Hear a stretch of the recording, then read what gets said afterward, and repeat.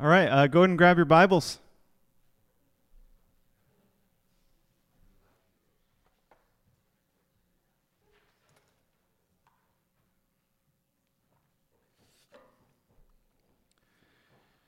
All right, if you did not bring a Bible, there's one in the pew around you.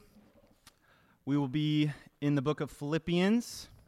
In the Pew Bible, it's page 982. We've made one page. All right. Today we are looking at gospel peace. All right, so before you get too comfy, go ahead and stand up with your Bibles and read along as we read God's Word.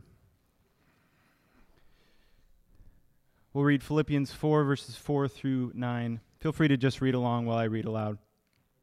Paul writes, "Rejoice in the Lord always. Again, I will say, rejoice. Let your reasonableness be known to everyone. The Lord is at hand.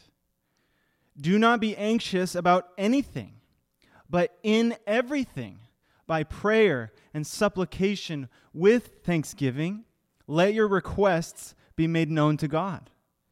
And the peace of God, which surpasses all understanding, will guard your hearts and your minds in Christ Jesus. Finally, brothers and sisters, whatever is true, whatever is honorable, whatever is just, whatever is pure, whatever is lovely, whatever is commendable, if there is any excellence, if there is anything worthy of praise, think about these things. What you have learned and received and heard and seen in me, practice these things, and the God of peace will be with you." Let's pray. Dear Father, as we look at your word this morning, firstly, we thank you for it, and we want to heed it.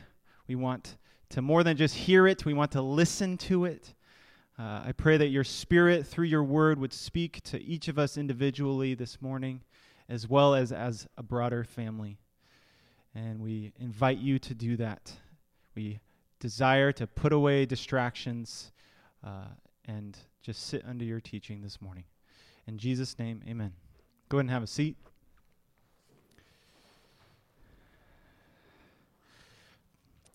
So, as somebody with an anxiety-prone personality, I have a long-standing relationship with this passage. I discovered it probably in middle school when I was in the throes of middle school panic attacks. And I've used it many times as sort of a prescription for ridding myself of anxiety and gaining peace of mind. And, honestly, I've been frustrated when that didn't work. And of course my definition of peace of mind historically and at many times is, warm, fuzzy feelings that life is good. That's what I wanted. And so these verses are used in that way often, and understandably so. And just a confession, to my shame, I also once used verse 8 as a pickup line. You can ask Anna. I literally wrote out verse 8 and said, "This is true of you, so it only makes sense that I think about you all the time." Yikes. She called me out on it. But peace, peace of mind, this is something that's elusive. It is hard to get. And, I found that when I am in a place of anxiety and set out to attain peace, I just become frustrated and more anxious. Sometimes peace of mind is like the pot of gold at the end of a rainbow. It's like the more you search for it, the more elusive it seems to be. And so, what is Paul doing here? Is he not laying out for us a prescription for peace of mind?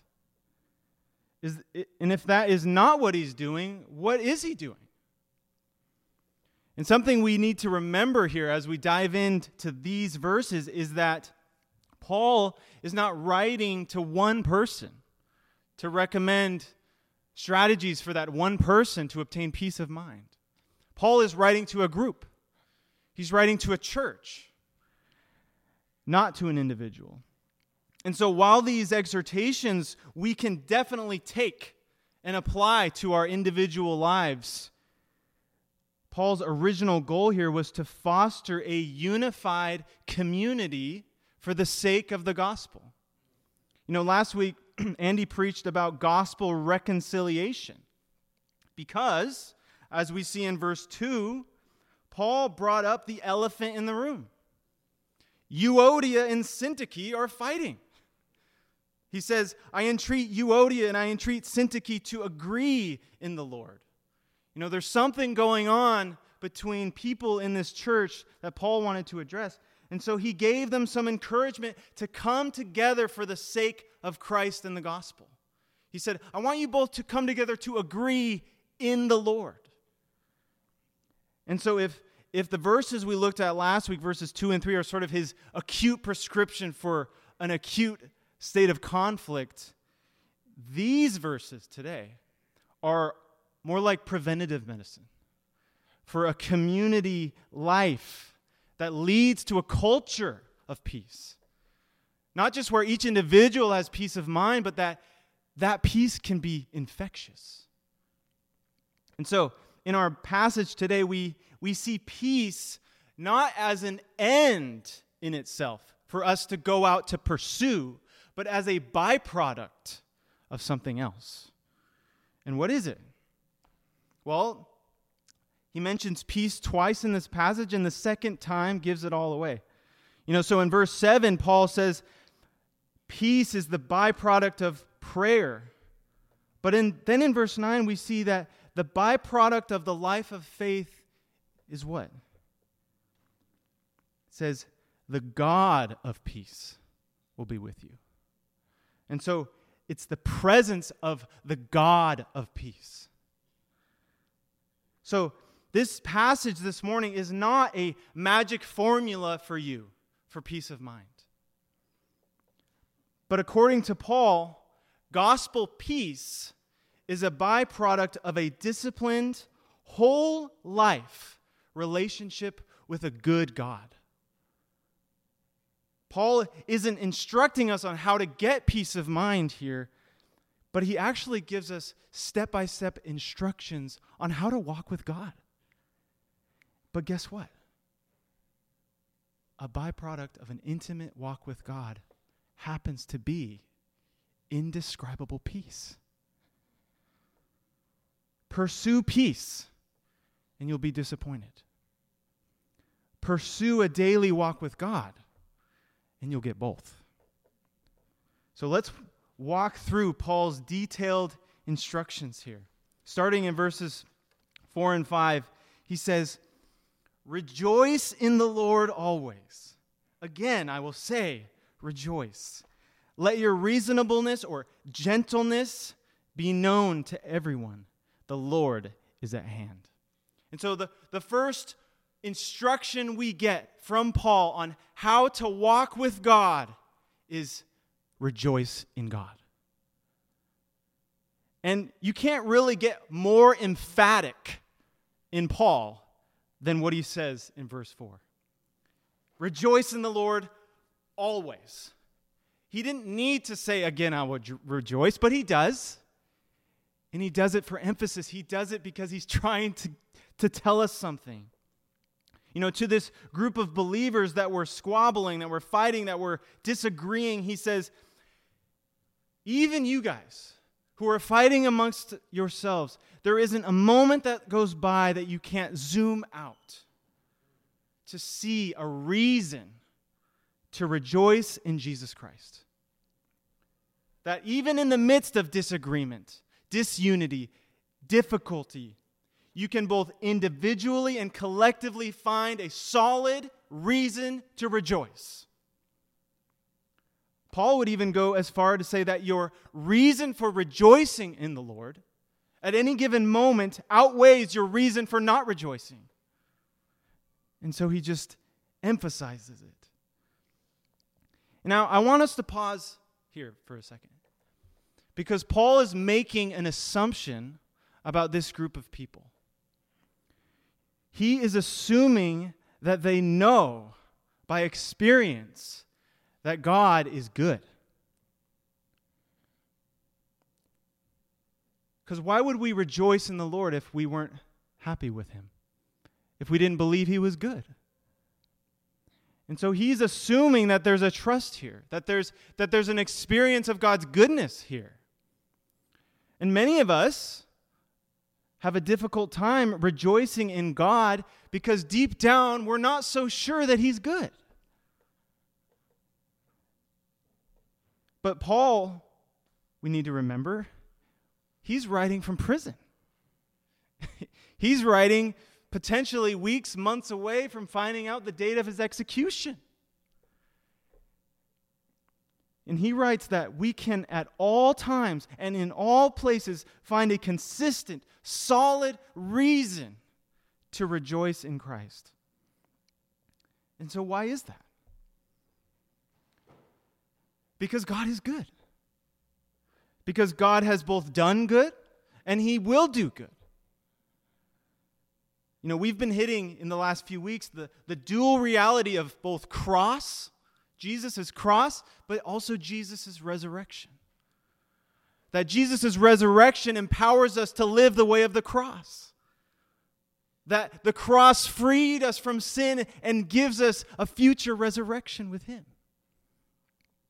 And so God has done good in sending Christ to endure the cross and then be raised. And God will do good by using that same power that he raised Jesus from the dead to transform our bodies, we learned a few weeks ago, to be like his resurrected body as we enter that fully realized kingdom of Jesus. And so he recommends that this Jesus community not let one thing whatsoever knock them off course from always being ready to rejoice in the goodness of God in Christ. And that's basically what he says next. He says, let your reasonableness be known to everyone. And that's an interesting word. It basically means gentleness, but also kind of a forbearance, an open to reasonness, a not letting unnecessary things ruffle your feathers. That the security you have in God's goodness provides for you a posture toward everyone of reasonableness, of gentleness. And as a community, as the church community, a gentleness in our culture, in how we go about our lives. Because of the knowledge that God is good, there can be a gentleness about our community. And so he says, let that be known. Since you are safe in the goodness of God, things just won't bother you as much. You'll be more gentle and more forgiving of minor offenses amongst each other. And then Paul even reminds them of the nearness of the Lord. He says, the Lord is at hand. And people debate on what that means. Is he talking like he's in our midst, even now? Or is he saying the Lord's coming is near? Because elsewhere, when he uses this language, it seems like he's talking about Jesus' coming is at hand. Either way, the Lord is both here now by his Spirit, and his coming is at hand. It's at the door. We don't know. But it's not always easy to trust in the deep goodness of God. Sometimes we go through times and seasons where it's hard to believe God is good. One of my favorite parts of God's character is that he's okay with us wrestling with that. You know, we went through 5 of the Psalms of Lament. There's many more than 5. The majority of the Psalms deal with this wrestling of God, where are you? Of God, where were you? Of God, why aren't you dealing with this issue? Why aren't you taking care of this need, of this enemy I have, of this material provision I need? He's okay with that. He even invites us to come to him, carrying our anger, carrying our sadness, carrying whatever is troubling us, whatever is hindering us from believing that He is good. He wants us to bring that straight to Him. He isn't defensive with us. He listens. He listens to every word. He wants to hear it. This is what leads Paul to his next instruction, because for Paul, it's because of the deep and powerful goodness of God that we can bring Him everything. And that's what we see next in verse 6, to tell God everything. What does he say? He says, do not be anxious about anything, but in everything, by prayer and supplication with thanksgiving, let your requests be made known to God. You know, why do we want peace? We want peace because we're bothered. Things bother us. People bother us. Circumstances bother us. We're bugged. Our desire for peace of mind is okay. It's a good thing. But for Paul, as we just talked about, peace of mind is not an end in itself. It's something that comes as a byproduct of something else. It's a byproduct of making God your ultimate and regular confidant.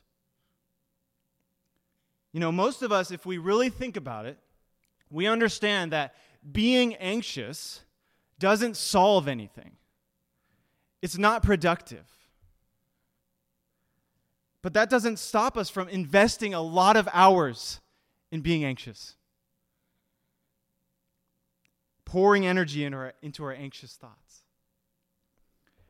But Jesus, He said the same thing. He said, which of you by being anxious can add a single hour to your life? We can't add time to our lives by being anxious. But we can definitely waste time. We can definitely steal time from our lives. And Paul tells us here that when we are bothered by a circumstance or a person, or are worried about the future, or whatever, every moment you are bothered, you face a fork in the road. Every time something bugs you, you face a fork in the road. We can take the road we typically take, which is overthinking, anxiety. Or we can take another path. But notice, this path also assumes the goodness of God. You know, if we're going to go to God with all of our problems, all of our anxieties, all of our troubling thoughts or circumstances, it should be because we know He'll do the right thing with them. You know, you don't just tell anyone your deepest, darkest thoughts, do you? No, you only tell trusted people what's going on deep down. Do you trust God enough to tell Him what's going on deep down? Do you think He's good enough to tell? And if He's good enough, do you think He's powerful enough to take it? Because notice what it doesn't say. It doesn't say, let your requests be made known to God, and once you do that, all your requests will be answered exactly according to what you want. That's not what it says. No. So there's an element of trust at play. That everything we bring to God and we leave in His charge, we trust that He'll take care of it. You no longer have to be clever about it. You no longer have to worry about it. God will take your worries off your hands, and that's a good thing because He is good. So how does Paul say we should pray? Well, firstly, he says, don't be anxious for anything. There's two Greek words there. Nothing, be anxious. It's pretty broad. There ain't one thing that being anxious about will help. And then he says, but in everything. And that word everything means everything. And so I would take it even beyond the things that bring you anxiety. In everything, in your entire life, do what? By prayer and supplication. You know, that's a word pairing. Prayer is pretty broad. Supplication seems to be more needs-based. And so this is just a broad spectrum of talking with God, pouring out your heart to God, your feelings, your desires, your needs, your relationships, you name it. Personal, corporate, others-focused needs too. And then he says, with thanksgiving. You know, and that's an interesting caveat. But notice what that means. That goes right along with this assumption of God's goodness. We pray with thanksgiving because thanksgiving equals remembering the goodness of God in the past. And what does remembering the goodness of God in the past do? It instills trust for this present circumstance. Okay, He took care of me when I was dealing with this issue at this time. So how much more will He take care of this current thing I'm facing? This current unknown that I have? This current relationship that's gone south? He'll be able to handle things this time around too. And then he says, let your requests be made known to God. This is just a fancy way of saying, tell God everything. Just tell Him. And so basically, Paul is instructing us here to bring every situation to God, remembering His past faithfulness, leave it with Him, and expect that He'll take good care of you. That's his instruction here. And you know what this is? This is prayer. This is a practice, also known as a spiritual discipline. You know, this is something you do to encounter the goodness of God. Do you have to do something here?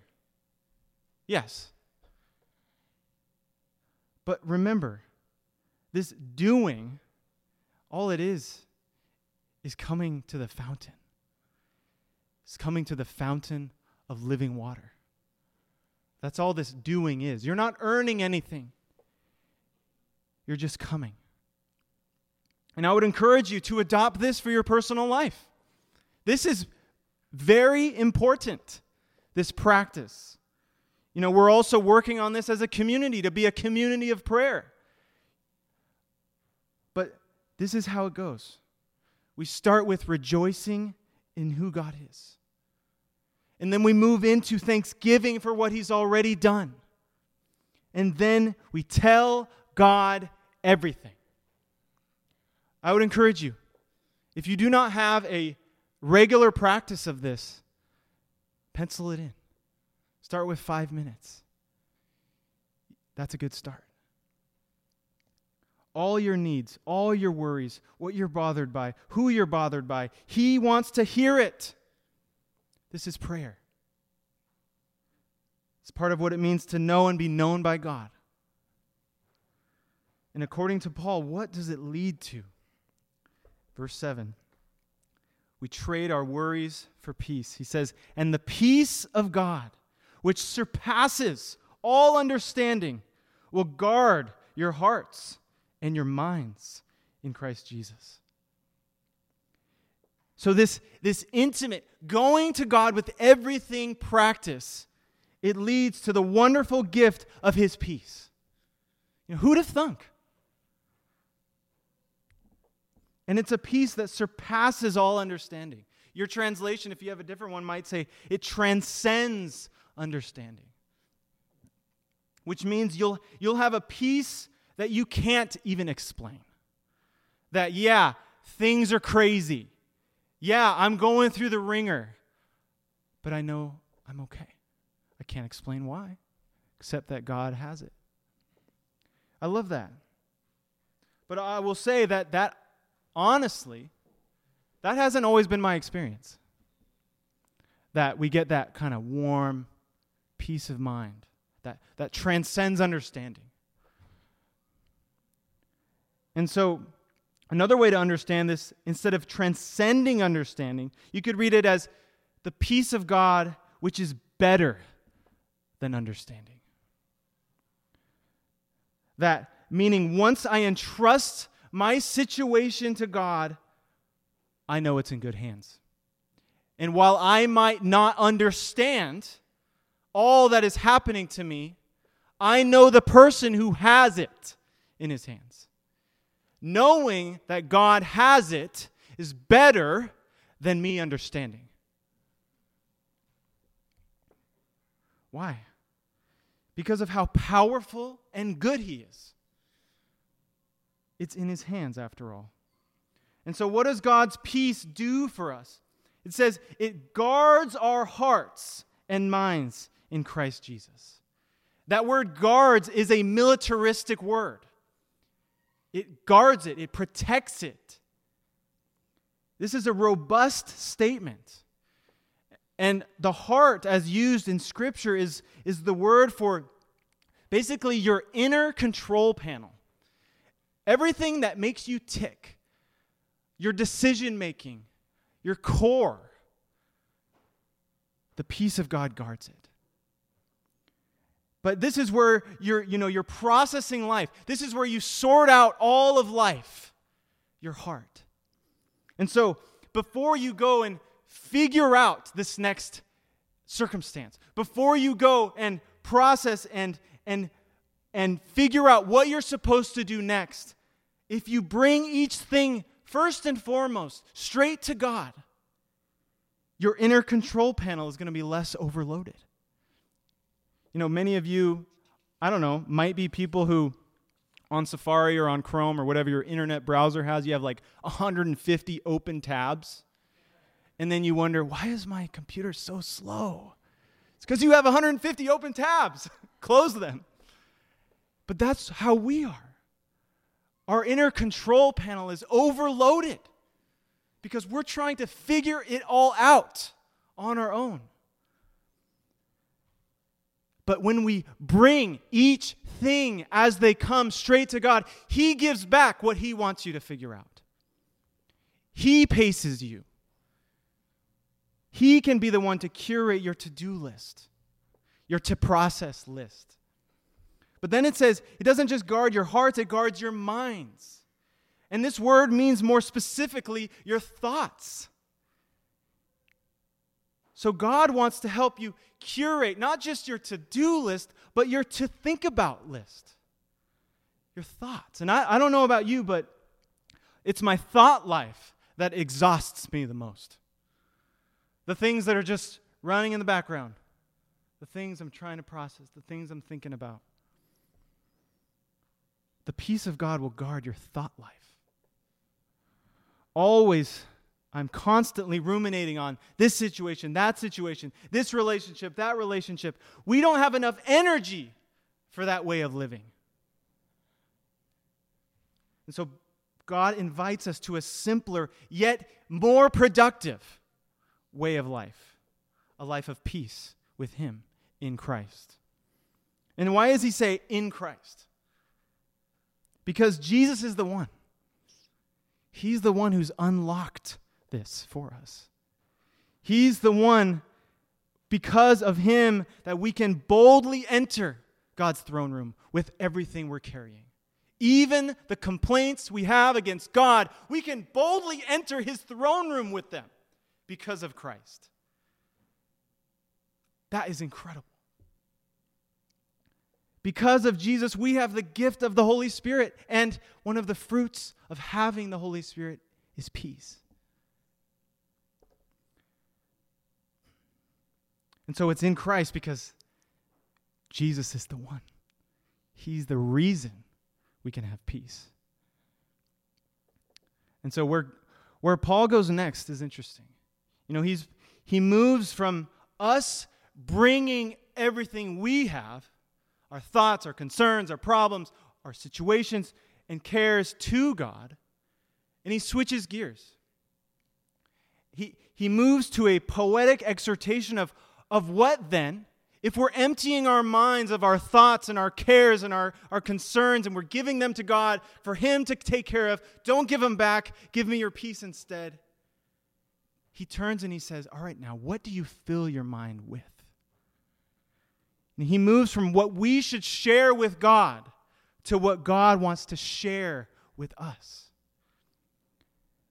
Verses 8 and 9, he says, finally, brothers and sisters, whatever is true, whatever is honorable, whatever is just, whatever is pure, whatever is lovely, whatever is commendable, if there is any excellence, if there is anything worthy of praise, think about these things. And then he says, what you have learned and received and heard and seen in me, practice these things, and the God of peace will be with you.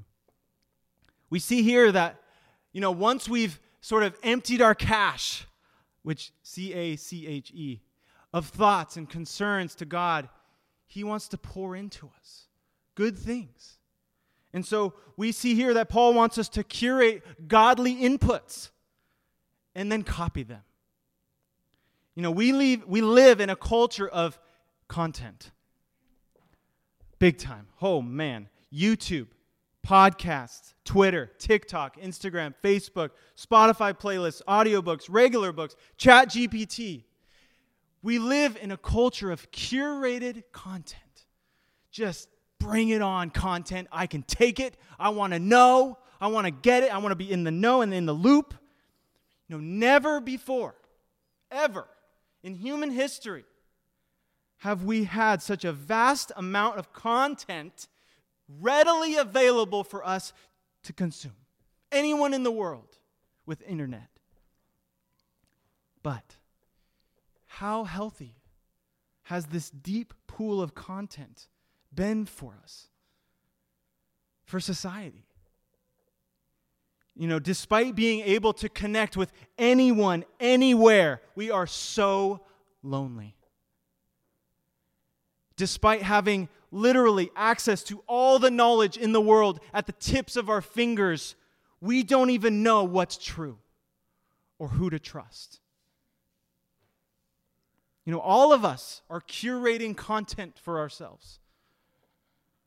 And Paul here, he's calling attention to that. 2,000 years ago, he's saying, I know you're going to access content. That's fine. Access good content. He gives us a checklist for what to include in the content we consume. Things that are true, honorable, just, pure, lovely, commendable, excellent, worthy of praise. Fill your minds with these things, he says. You can just take two of these words, true and just.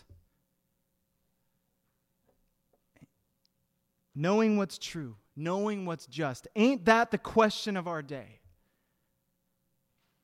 And what we need is wisdom. We need wisdom and we need discernment to know when we're consuming content that is good and when we're getting distracted by garbage. How do we know the difference? Well, Paul helps us out in verse 9. Who of you could say to anyone, do as I say and do as I do? Just blanket statement. Copy me. That's what Paul says right here. He says, do as I've taught you and do as you've seen me do. He says, what you have learned and received and heard and seen in me, do it. Wow. But notice that he quickly moves from thinking to action. He doesn't say, well, you've learned, received, heard, and seen me. Think about that too. No, he says practice these things. That word practice means do it. Just do it. Make it your life. Copy my routine. And so it's important for us to remember that the Christian life is not all in our head. That life is not all in our head. You don't just worship God with your heart and your mind. You worship Him with your whole self, which includes your body, your behavior, what you do, your daily routines, your habits, your priorities. That's what Paul is encouraging us this morning. And he takes full responsibility for them. And he invites them, just like he did in chapter 3, to imitate him. And so first, he says, what you have learned and received. And that's most likely referring to the teaching of the Scriptures and the teaching of the gospel that Paul had presented to them. And how to live for Christ that Paul had given them while he was present with them. And so this means that the content we curate for ourselves should be in line with Scripture and the gospel.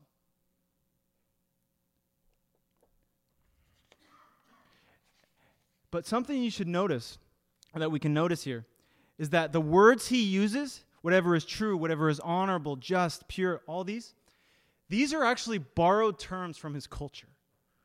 Some of these words aren't found anywhere in Scripture, but they're found elsewhere in the Greco-Roman kind of era, the culture of his day. And so it's interesting that Paul is saying here, there's good things out there. There's symphonies. There's beauty.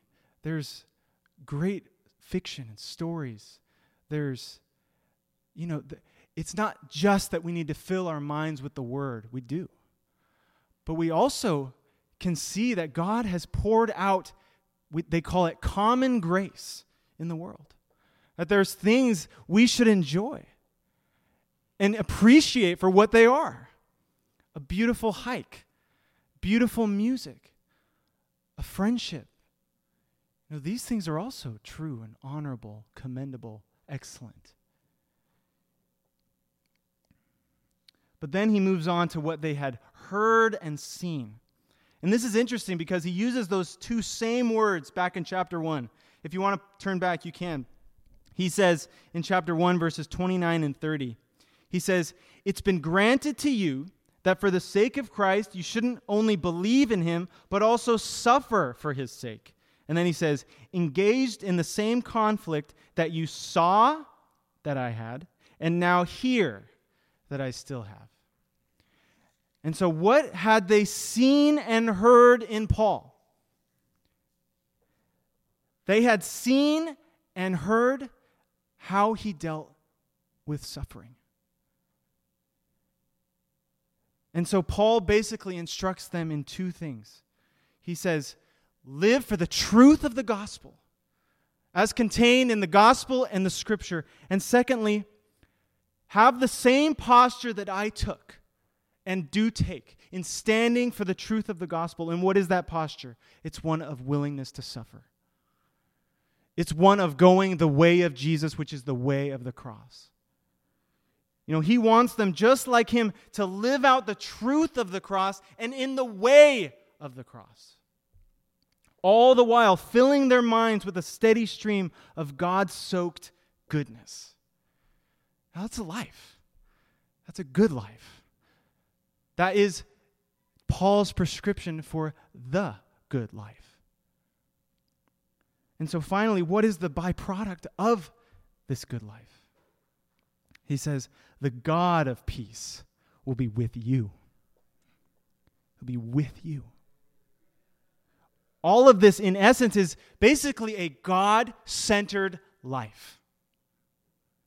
That God is the source of your ultimate joy.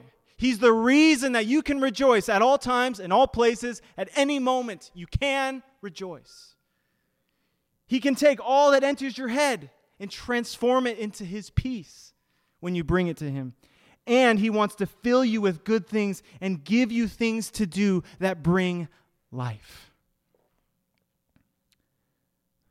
Many of us want an experience of the presence of God. That's a good thing.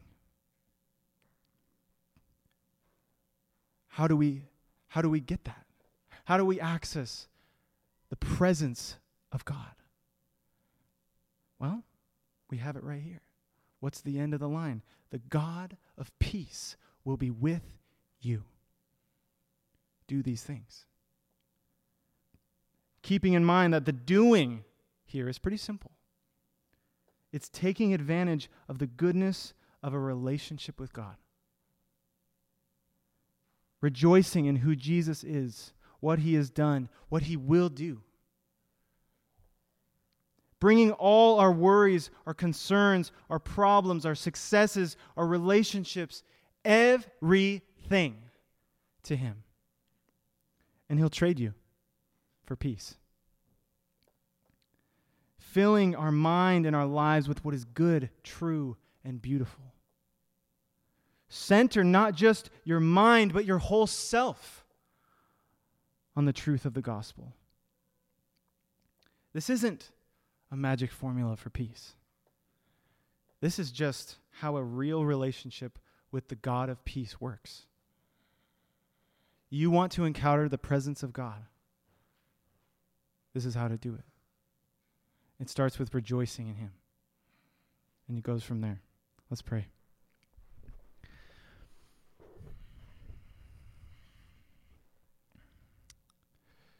God, I thank you for the type of a God you are. Lord, that you are so good and have done such good for us that we always have a reason to rejoice. And yet you're so kind that you accept us when we're just not there. You welcome us into your presence when all we have are complaints. But a lot of times it's when we can throw those at you and you take them from us that we can then turn again to rejoicing. That's the type of a God you are. And so we want to worship you this morning. We want to give you our lives afresh this morning. We want to listen to your Spirit speak to us. We want to go before you in your presence in the morning before we set about our us-made to-do list, our us-made think-about list. God, thank you that you're inviting us to that. I pray for each of us this morning who could use a little more intimacy with you, who could use a little more awareness of the peace of God and of the God of peace. What a wonderful invitation you've given us. Help us to do it. Thank you that you enable and empower and invite us to action. Not just assent, but with believing you with our bodies, believing you with our words, believing you with our calendars, with our sleep schedules, with our choices. I pray that your Spirit would empower each one who wants it to do these things this morning, and it starts with worship. And so we turn to do that now. In your name, Jesus, we pray. Amen. All right, we're going to spend some time worshiping the Lord. And then if you want to receive prayer one-on-one, a lot of times it's in the process of giving our concerns and worries to another brother or sister that we are actually, it's easier than to submit it to God. And so Zane and, Heather, thanks. We'll be up front to pray for you if you want to come receive prayer. If you want to give of tithes or offerings, you can do that in the box right here. And then communion table is set. If you're a believer in Jesus, you've submitted your life to him and need to remember what he did for you, it's set. His blood, his body poured out and broken for you. So let's spend some time just joyfully worshiping him, bringing him everything.